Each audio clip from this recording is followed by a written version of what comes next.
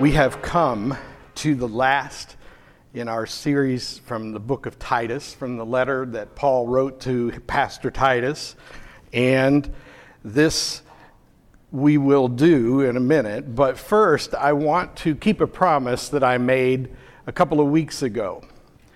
And that I was talking about relationships between men and women, and I shared some things with you about what I was sure women needed from men and some of the ways we men sometimes neglect the ladies in our lives. And I promised that I would give equal time to the topic of what men need.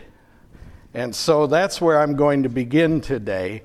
And believe it or not, I'm convinced that all of this falls well within the realm of our scripture texts from Titus, since the book of Titus is basically a book about how Christians are supposed to influence the world. And it is through our attitudes and our deeds that we best influence the world to show what we are like because of Christ in us. So, regarding what men and women need from each other, here's what I have learned. First of all, a book that I have found particularly helpful is a book by Emerson Eggerichs, who is a author and professor who wrote a book called Love and Respect, the love she most desires, the respect he desperately needs. And really, in his title for that book, which is in my office if you want to borrow it, or if you want to pick it up at Amazon or something, you can look it up. The title tells it all right there. Women appear to have needed in multiple surveys more than anything the love of their husbands. And men in the same surveys have indicated that they need more than anything to feel respected. In his survey of 7,000 people, he said, when there's conflict between you and your spouse, what's going on? And 72% of the women said that they felt unloved, and 83% of the men said they felt unrespected. And what's remarkable is that when in conflict, a woman feels unloved, she will just generally be disrespectful, according to this survey. And when in conflict, a man is feeling disrespected, he's more likely to be cold and less loving. So you've got a strange dynamic there, because the two things that men and women generally need from each other are the two things that will automatically get withheld whenever it doesn't feel like one's giving the other what they need. What's really remarkable about this book, which was written by a Christian author to Christian audiences, is that it's based on Scripture. In his letter to the church at Ephesus, Paul says in chapter 5, verse 33, that men should love their wives as Jesus loves the church. And he uses the word agape in this case. This is the best kind of love as it is described in the Bible. Just as an aside, this week I recommended a C.S. Lewis book called The Four Loves to a class.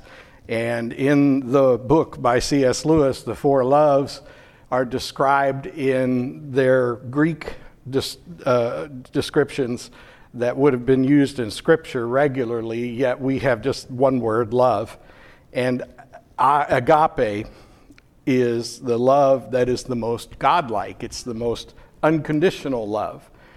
And so Paul emphasizes that men are to love their wives with that kind of love, with an absolutely unconditional love. But then it says, in the same passage, women should respect their husbands. Now, this whole concept has become very controversial in the church, in particular in a more secularized church and religion.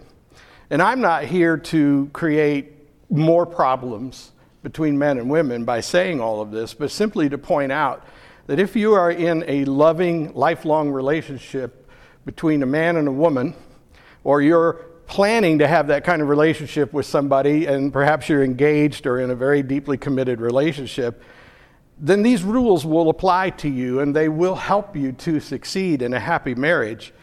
And as I discovered, thankfully, very early in my adult life, if you want to raise good children, dads, the most important thing you can do is show them the love you have for your wife. The way you treat your wife has everything to do with how your children will turn out. But, ladies, the way you treat your husband will have everything to do with how your children will feel about things. You must demonstrate through your marriage everything your children need to know in order to develop into decent human beings, which is what we all want, I believe.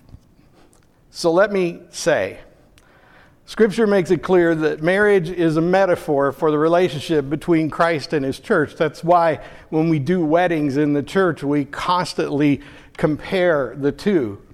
And so when Jesus loves the church completely, unconditionally, the most important characteristic is grace. It's the agape love, the love that says, I don't care what you've done or what you've said, I love you anyway. And I love you enough to give you everything that I can in order that you would be saved. Husbands, do you give your wives the same kind of unconditional love? This is what the Bible commands you to do. But ladies, your husband is to be treated like the respected head of the household. But let me emphasize that this is not to be seen outside of the instruction that's given to the men. In other words, you show respect to the man and you give the kind of dignity to that man that is due him for providing the safety and the security and the well-being that the family depends on him most for in most situations. I understand what I'm telling you isn't true 100% of the time. But if this is a loving agape husband, then the respect that is due him is not an authoritarian, autocratic kind of respect situation where people are being expected to submit to unrealistic demands and cruel expectations. No, far from it. This is a balanced situation where a gentleman is treating his bride. You know, that's why I call her my bride even after 28 years. Because I just don't ever want to forget that that's how precious she is. And if I do that, then it changes the way I respond and react to all sorts of things. And then the respect that I get is not such a kind of authoritarian respect as it is a respect for who I am and my commitment to my family. And so, ladies, here's the final piece of solid advice that I'd like to give you. If you're at the house of your mother, let's say, and you're telling your mother about life in general, and you happen to say, so that your husband can overhear, you bragging to your mom about your husband, what a good job he does at work, and how he's gotten one raise or promotion after another, how he has constantly made sure that we always had everything we needed. If you should happen to let your husband overhear you singing your praise or his praises to your mother, you've done him a service that he will reward with tender love, I promise you. And it's in the Bible. I'm not making this up, even though I can tell you from my own experience. It's an awesome feeling to know that your wife and your children are proud of you. Men, don't you realize that sometimes when you're deeply frustrated with your wife and your children, it's because you come home tired from a hard day's work, or you labor in the yard or labor on the house. And yes, we enjoy doing these things, ladies. Don't think that we're naive. We know that you know that we get a certain satisfaction out of swinging the hammer, pulling on the saw, whatever. But we do it because it's in our instinct to make sure that food and shelter are always readily available for our families. It's part of our very nature, in most cases, to want to go kill a buffalo and bring it back to the cave. It's part of our very nature to gather thatch for the roof, build a shelter from the cold wind of winter. It's part of our very nature to sit in the emergency room and try to pretend like we're not scared, and to act brave. It's part of our nature. And yes, what we do to earn a living does give us a certain amount of satisfaction, but part of that satisfaction comes from knowing how it provides for our loved ones. And so, if you want to know what men need more than anything, men need to know that their wife and their children respect them, that they are appreciated for the dignified and faithful way that they take care of their families, that they care for their loved ones. And the problem with these special holidays like Father's Day and Mother's Day is that they also bring up plenty of memories of how that never happened the way it should have, and the pain we feel because of it. It's true. And all I can say is Courtney prayed a really beautiful prayer that included a line that I really resonated with that said, if you didn't experience it, but you found a way to do it better anyhow, praise God. Men, that's all we've got to do. Women, that's all we've got to do. We can't change the past, but what we can do is change our present and our future by choosing a better way. And the fact that you're here this morning is a start in the right direction. Because if you men will model yourselves after Christ and his love for his church, his bride, and if you women will honor and revere your man the way the ladies that were around Jesus honored and revered him with their service and their love and their commitment to reflect the highest level of pride in ownership, you might say, and to show that. But I promise you, men are far more sensitive than you think they are. And there can be a cumulative effect of never hearing words of praise, and they feel especially good when they're spoken in our presence to others. There's your gift that you can give your husband or your man in your life, even the boys and young men in your lives. So that's all I have to say about that, as Forrest Gump would say. Now, on to Titus chapter 3, the final chapter in that short book. I want to read it to you now, and then we'll talk about it for a couple of minutes. Titus chapter 3 begins with Paul offering a reminder to Pastor Titus. Remind the people to be subject to rulers and authorities, to be obedient, to be ready to do whatever is good, to slander no one, to be peaceable and considerate, and always to be gentle toward everyone. At one time, we too were foolish, disobedient, deceived, and enslaved by all kinds of passions and pleasures. We lived in malice and envy, being hated and hating one another. But when the kindness and love of God our Savior appeared, he saved us, not because of righteous things we had done, but because of his mercy. He saved us through the washing of rebirth and the renewal by the Holy Spirit, whom he poured out on us generously through Jesus Christ our Savior, so that having been justified by his grace, we might become heirs, having the hope of eternal life.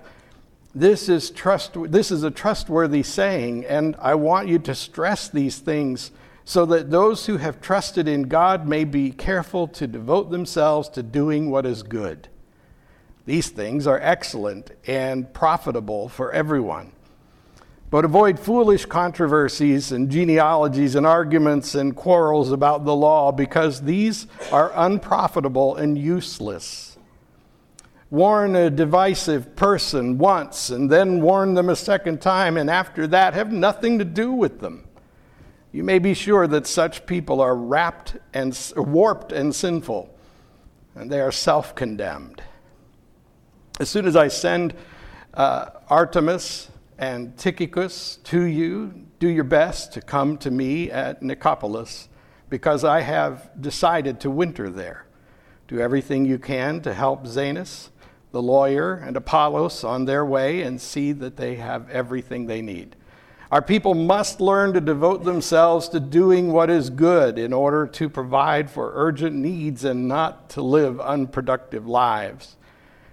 Everyone with me sends you greetings. Greet those who love us in the faith. Grace be with you all. The word of God for the people of God. Thanks be to God. Don't you love it? He's so passionate that even in his farewell, he's back on the topic again. Now, here's a list of things I want you to take care of. And oh, by the way, tell the people, live productively. Don't waste their time on silly stuff. You know, you may have determined, if you've been a faithful attender most of the Sundays of my first year as your pastor, you may have noticed there's a method to my madness, and we're wrapping up with this passage as I conclude this first year with you as your pastor. And it begins, or it ends where it began. When I came into this church, I found that some of the things that were described in Paul's letter to Titus all those years ago had become issues for this church. And rest assured that that happens in every church, that it's a very common problem among churches. It's so easy to get caught up in things that don't matter in the scheme of Christian thought and in the doctrinal standards of the church. And it takes strong leadership to draw us back to the things that matter most. It takes discipline to come back to the center line and walk it carefully, because gravity and temptation and a lot of other things will pull us so easily away from the true doctrine, the true standard. So I want to just review this passage with you for a couple of minutes. So he says, remind the people to be subject to rulers and authorities, to be obedient, to be ready to do whatever is good. I'm reminded of that every time I get on the road in Jasper, Indiana. Subject to the authorities. That red thing that's at the end of most lanes is a stop sign.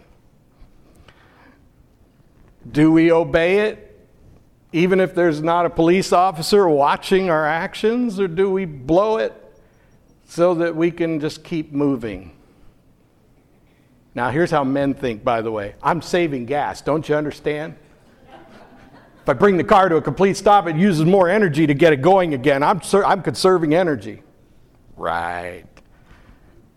Christians are subject to rulers and authorities.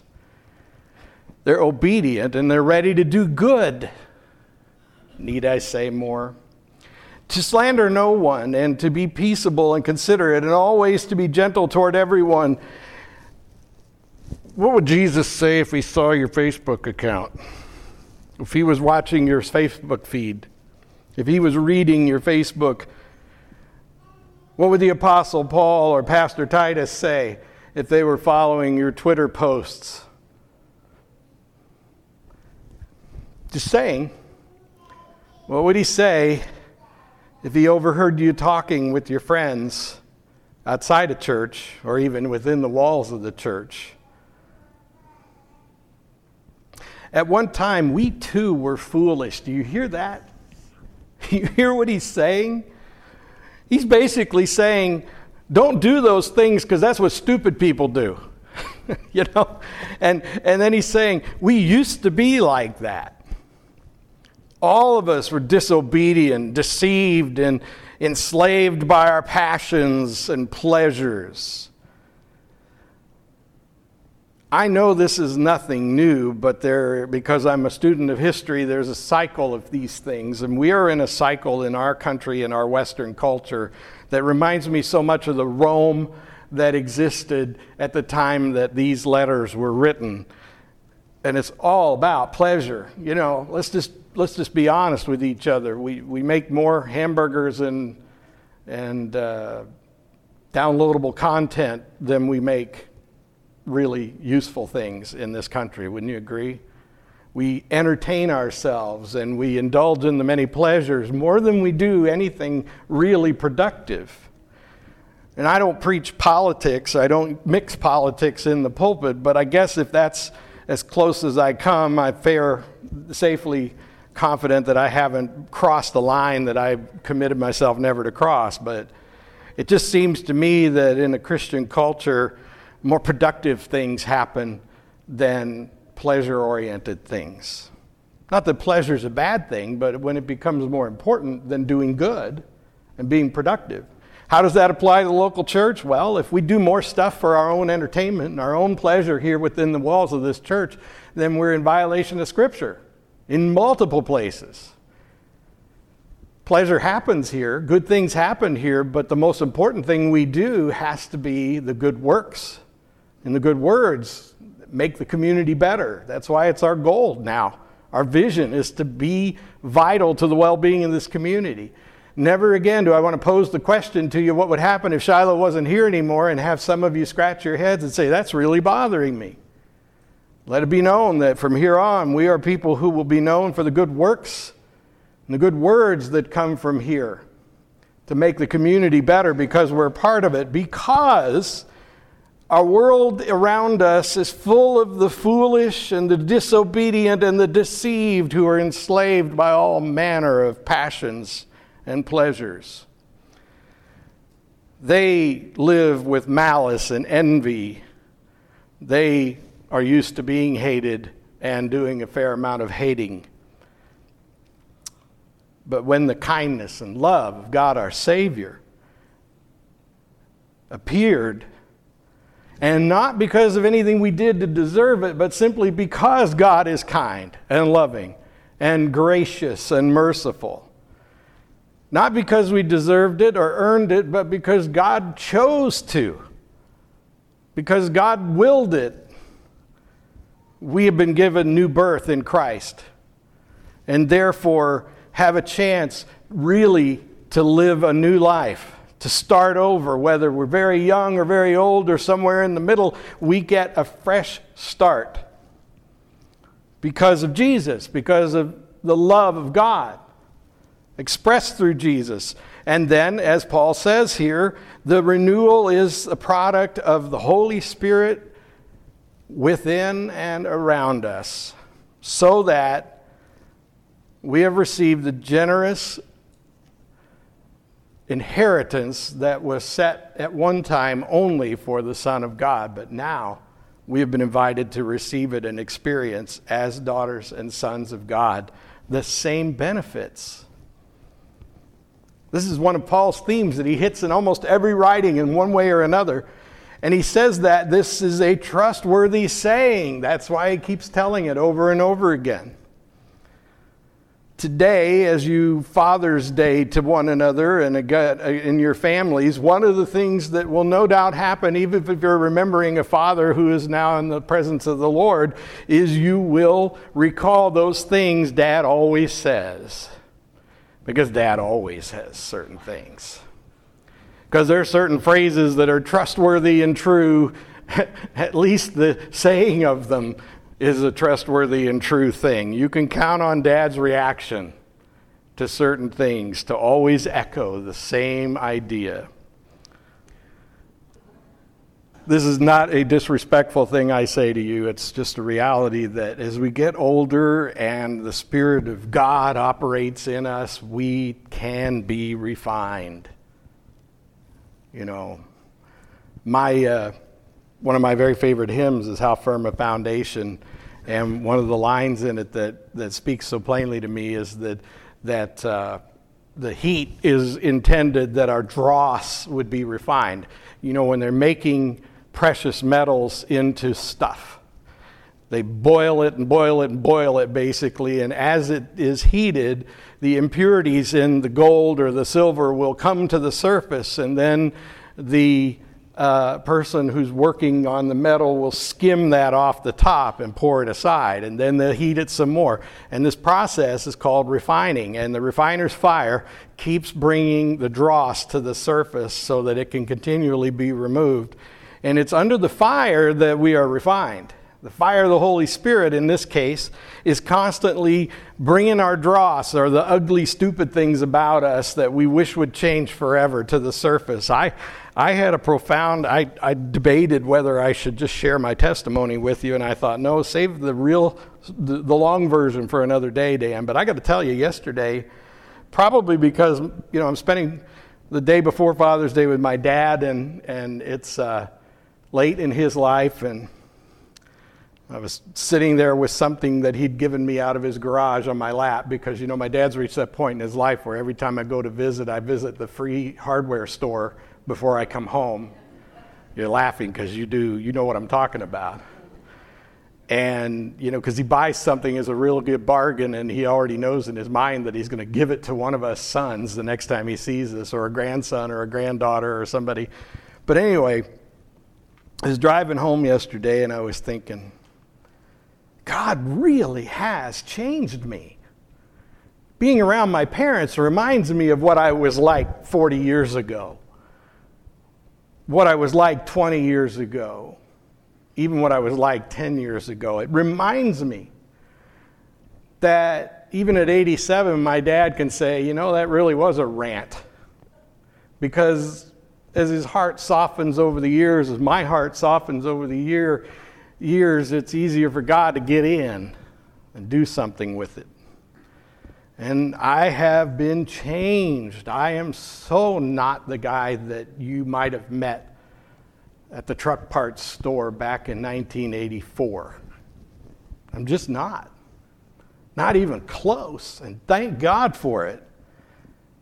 And so the point that Paul makes here is once we enter into that relationship with God, we change. And if we're really not changing, then it's time to ask God if perhaps we've been carrying around a sort of superficial faith, that we've been sort of carrying a certificate of baptism that we got in church, but we haven't really been born again, that we haven't really invited the Holy Spirit to change our nature. This is the challenge, as hard as it is, with this passage. And this is why things can seem stuck and never to change in people's lives and in churches and in families and organizations, because the people, especially those at the head, whether it's the head of a household or the head of a congregation or the head of an organization, if we're not changing, nothing under our authority is going to change either. If we're not constantly being evolved and refined into a better human being, how can we possibly expect anything that we drive to be any better than us? Now, in his closing, Paul says, a couple of guys are going to come cover things for you so that you can come to me at the winter camp, and I'm going to need a few things from you. And he gives them some really interesting instructions. And I think just for a biblical study observation, isn't it neat that our Bible contains so many intimate things? Just really basic, intimate things. I mean, we're reading somebody's letter here. God has turned it into a message to us from the Holy Spirit, but it's also a very personal letter from somebody, and we're reading it, and this is our reminder. But here's, as I started, here's how I will end this morning. He's in the middle of it, telling these guys what he needs them to do and what he's expecting to happen. And then he says, oh, and in case I didn't say it like I did for the last 15 minutes, people have to learn to devote themselves to doing what is good in order to provide for the urgent needs and not live unproductive lives. He can't help it. He's so wound up. Even in his farewell in the letter, he has to say it one more time. Don't get caught up in silly, superficial things. You're not the same anymore. You've been born again. Start acting like it. And watch what happens. Let us pray. Thank you, God, for your word. I pray that it is entirely from you, but whatever is not, let it be like the dross scraped away, so that the people have remembered and been changed by that which is refined by your Spirit. For your name's sake we pray. Amen.